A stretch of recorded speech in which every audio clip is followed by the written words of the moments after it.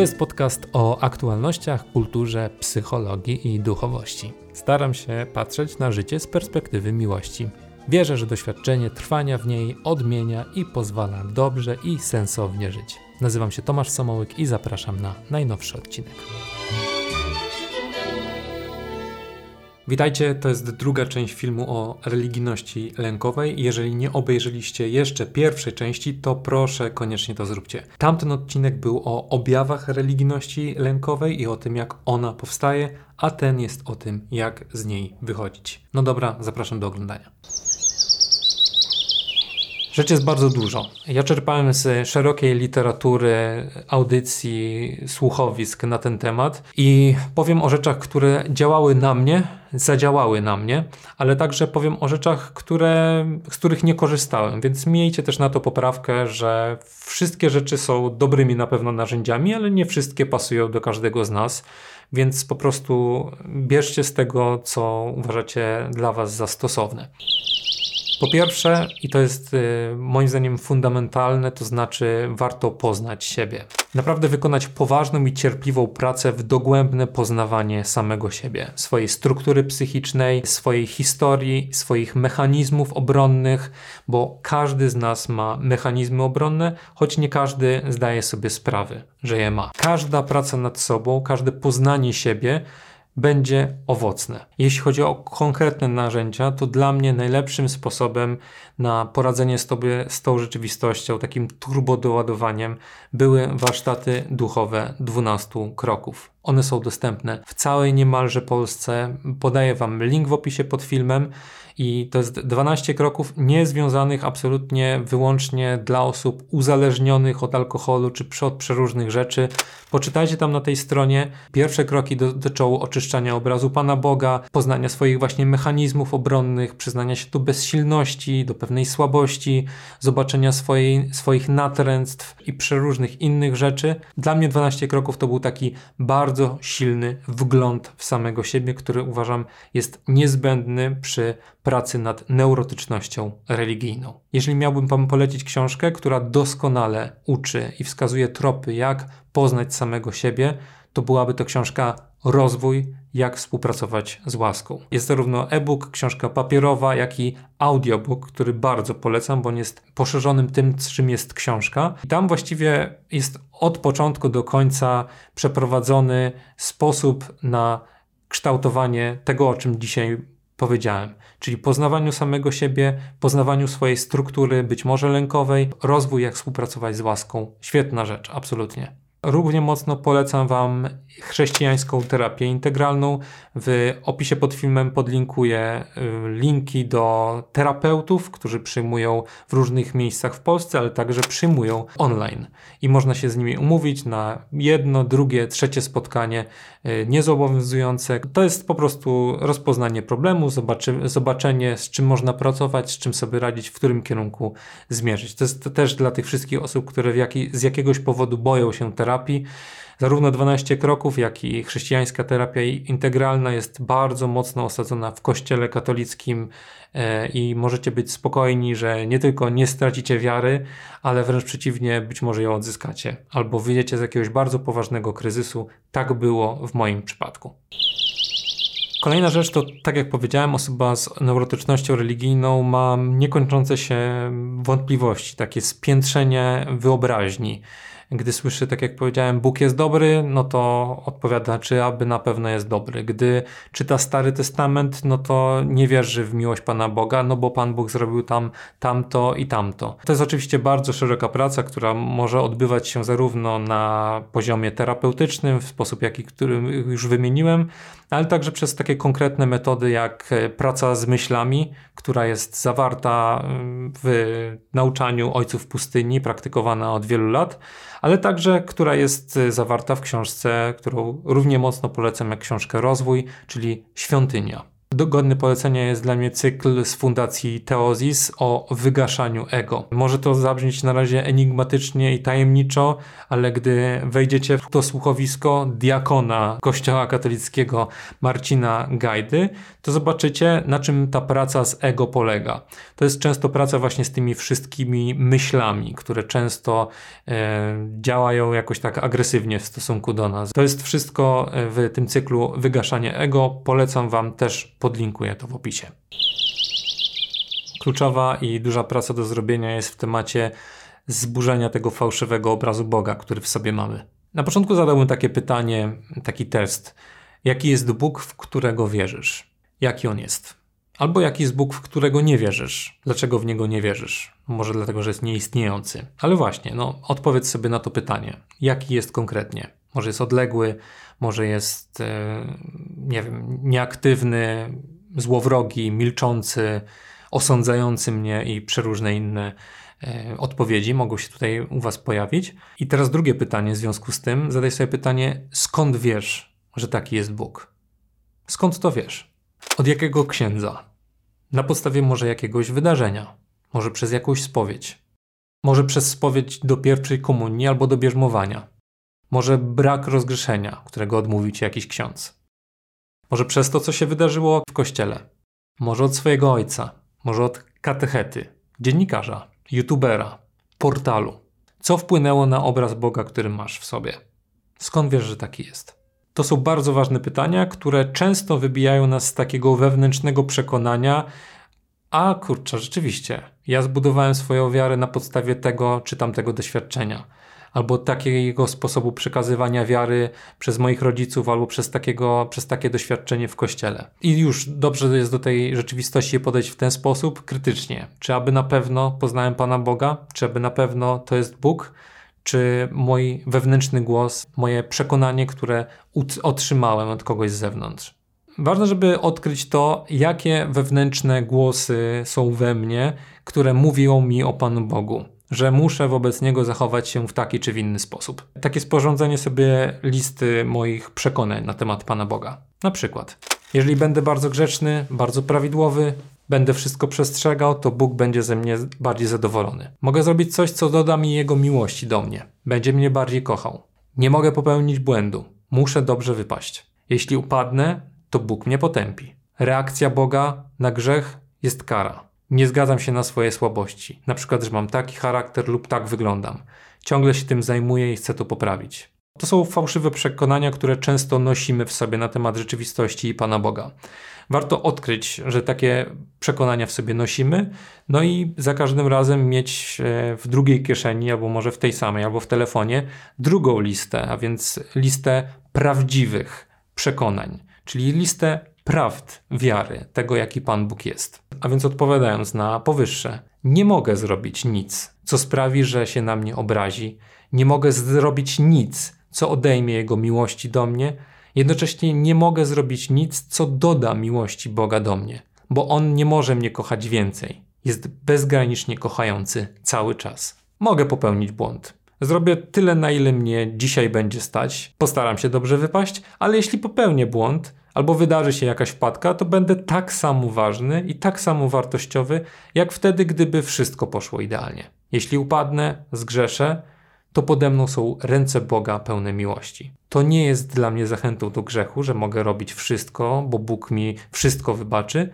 ale to znaczy tyle, że jeśli mi się to zdarzy, to nie zawali się świat, bo reakcją Boga na grzech nie jest kara, ale miłosierdzie. Wszystko, co stworzy Bóg, jest dobre i ja jestem dobry. Moc doskonali się w mojej słabości. Mogę się do niej przyznać. W centrum mojego życia jest Bóg i Jemu ją oddaję, nie myślę o sobie, zbliżam się do Boga w pokorze, a nie w perfekcjonizmie. I takie twoje wewnętrzne kłamstwa, które masz w sobie, fałszywe przekonania oraz nowe rzeczy, takie, które chcesz od dzisiaj już wierzyć, na przykład może po tym odcinku. Robisz sobie taką konstytucję, która jest prawdziwa, nie chodzi o żadne zakłamywanie rzeczywistości, pozytywne myślenie czy coś w tym rodzaju, tylko prawdę po prostu sobie napisz i kieruj się tą prawdą. Za każdym razem, gdy usłyszysz ten głos w obliczu jakiejś sytuacji, na przykład nagrywasz odcinek na YouTubie i myślisz sobie, nie mogę popełnić błędu, Mogę popełnić błąd. Jeżeli popełnię błąd, no to po prostu nic się nie stanie. Będę tak samo ważny w obliczu Pana Boga, jakbym błędu nie popełniał. Postaram się zrobić dla ludzi jak najlepiej potrafię. I już. Zapytacie, skąd brać tą prawdę o Panu Bogu w obliczu tego zamętu, w obliczu tych wielu ludzi, którzy nas Panem Bogiem straszą i piekłem i tak dalej. Otóż czytać dobre książki teologiczne. Ja bardzo polecam książki z wydawnictwa W Drodze. I w tym aspekcie neurotyczności religijnej zachęcam do przeczytania jednocześnie Światło Chrystusa, genialne, zdrowe i proste kompendium wiedzy, czym jest katolicyzm i jaki jest Bóg. Po drugie, Bóg nie jest miły, a więc książka, która pozwala zrozumieć, czym jest lęk przed Bogiem, a czym jest bojaźń Boża. Po pierwsze, lęk przed Bogiem oddala nas od Pana Boga. Bóg nie chce, żebyśmy się Go lękali paraliżująco i robili rzeczy ze strachu przed Nim. A bojaźń Boża jest po prostu zrozumieniem tego, że Bóg jest wszechmocny, potężny, chroni nas ta bojaźń Boża przed traktowaniem Boga jako takiego kumpla, którego możemy sobie poklepać po plecach albo takiej, nie wiem, pluszowej zabawki. Czyli pójść w drugą skrajność, od lęku do jakiegoś takiego właśnie pluszowego chrześcijaństwa.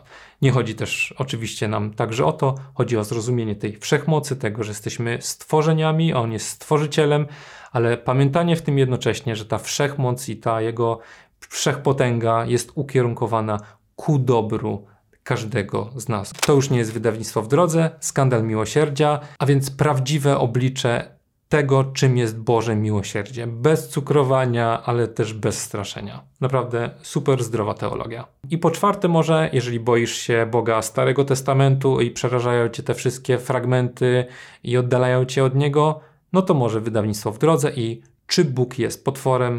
O Bogu Starego Testamentu, a do tego polecam poznawanie kontekstu Starego Testamentu przez na przykład czytanie komentarzy. Polecam ten autorstwa 76 najwybitniejszych biblistów na świecie.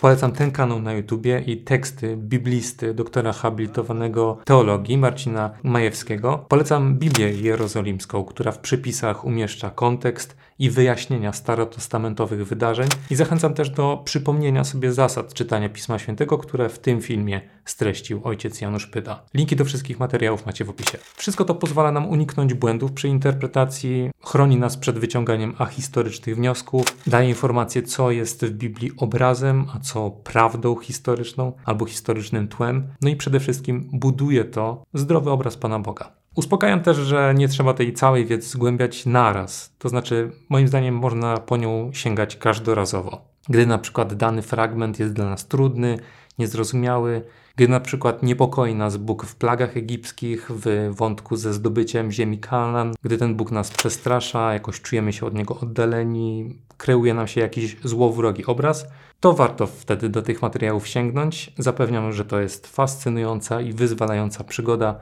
takie odkrywanie i odczarowywanie. Zachęcam także do obejrzenia mojego odcinka o 6 pseudoprawdach wiary, którymi żyłem. Polecam także ten mój film o piekle, jeżeli odczuwasz takie nawracające lęki, obawy, niepokój, że do niego trafisz. Jakbym miał jednym zdaniem streścić oba te moje filmy, to powiedziałbym, że przesłanie z nich jest oto takie. Wbrew temu, co wam mówią niektórzy wierzący czy niewierzący, Bóg nie skazuje na piekło. Bóg nie wysyła ludzi do piekła. Bóg nie chce piekła dla ciebie. Bóg nie chce twojego potępienia. Jedyne, czego Bóg chce dla ciebie, to twojego dobra.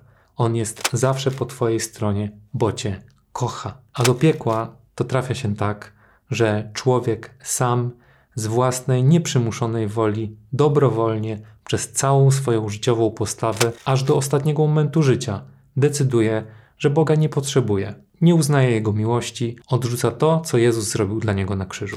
I piekło to nie jest jakiś kocioł ze smołą i diabły, które dźgają człowieka przez wieczność, tylko świadomość człowieka, że sam odłączył się od nieskończonej, największej w wszechświecie miłości do Niego. Kolejna rzecz to kopernikański taki mentalny przewrót w postrzeganiu tego, jak dążyć do cnoty, czyli do tych wszystkich rzeczy, których mamy dążyć, czyli do pokory, do miłości, do zaangażowania zamiast lenistwa i do przeróżnych innych spraw. Otóż nie chodzi o to, żeby dążyć do tej rzeczywistości siłą swoich duchowych muskuł, mięśni i treningu i starania się i pójścia w perfekcjonizm, ale drogą pokory. Świetnie to opisała święta Teresa z Lisieux i parafrazowali to Gajdowie, że na górze jest nasz cel, czyli cnota, czyli te wszystkie rzeczy piękne, o których już powiedziałem. I osoba w neurotyczności religijnej wykonuje działania ku górze, to znaczy wspina się, wdrapuje, chce sama osiągnąć wejście na tą górę, napina swoje muskuły duchowe. Myśli, że jest w stanie osiągnąć ten stan. To jest ścieżka neurotyczna, a tymczasem ścieżka religijna wiedzie w dół. Cel jest ten sam. Cnota, która jest na szczycie. Tylko my cnotę nie osiągamy sami. Osiągamy ją we współpracy z Bogiem, we współpracy z łaską przez pokorę. Bo tam na dole, trzymając się tego obrazu, jest taka kolejka górska. To jest kolejka, która nazywa się pokora. A więc przyjęcie całego siebie takim, jakim się jest, uznanie swojej słabości, że grzeszę, nie oznacza to akceptację grzechu, ale swojej słabości. A to otwiera wejście do windy. I wówczas dopiero łaska, Bóg może działać. I wciąga nas ku górze, ku tej cnocie. My przez wiarę, przez ufność w to Jego działanie jesteśmy wciągani na tej windzie u Teresy z Lisieux i czy tam na kolejce górskiej u Gajdów na szczyt.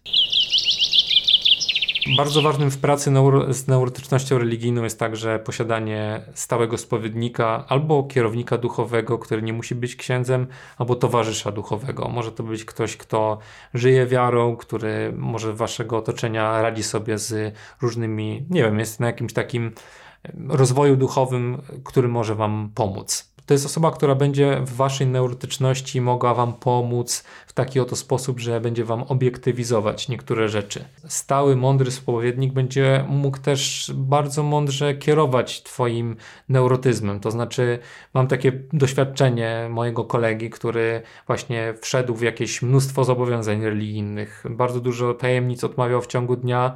I pierwsze co dostał od spowiednika, gdy ten zobaczył, że wchodzi właśnie w taką neurotyczność, powiedział mu: robisz wszystkie rzeczy tylko z wolności i z miłości. Mam też takie doświadczenie, że kierownicy duchowi pomagają na przykład w ten sposób, że radzą na te wszystkie neurotyczne, niekończące się samooskarżenia i wątpliwości zawsze rozstrzygać je na swoją korzyść. Tak na czas wyzdrowienia, na wychodzenie z neurotyczności do momentu, aż to się uda. To co mówię, to są oczywiście tylko przykłady, jak konkretni kierownicy duchowi zastosowali konkretne rady do konkretnych osób. Każdy przypadek jest inny, więc warto samemu poszukać dobrego, mądrego towarzysza duchowego, kto nie stanie się twoim sumieniem zastępczym, ale ktoś, kto pomoże ci ukształtować twoje sumienie. Dobra, moi drodzy, wszystkie materiały, które są niezbędne do dowiadywania się na temat neurotyczności religijnej i jak z niej wychodzić, jak ją rozpoznawać, macie w opisie pod filmem.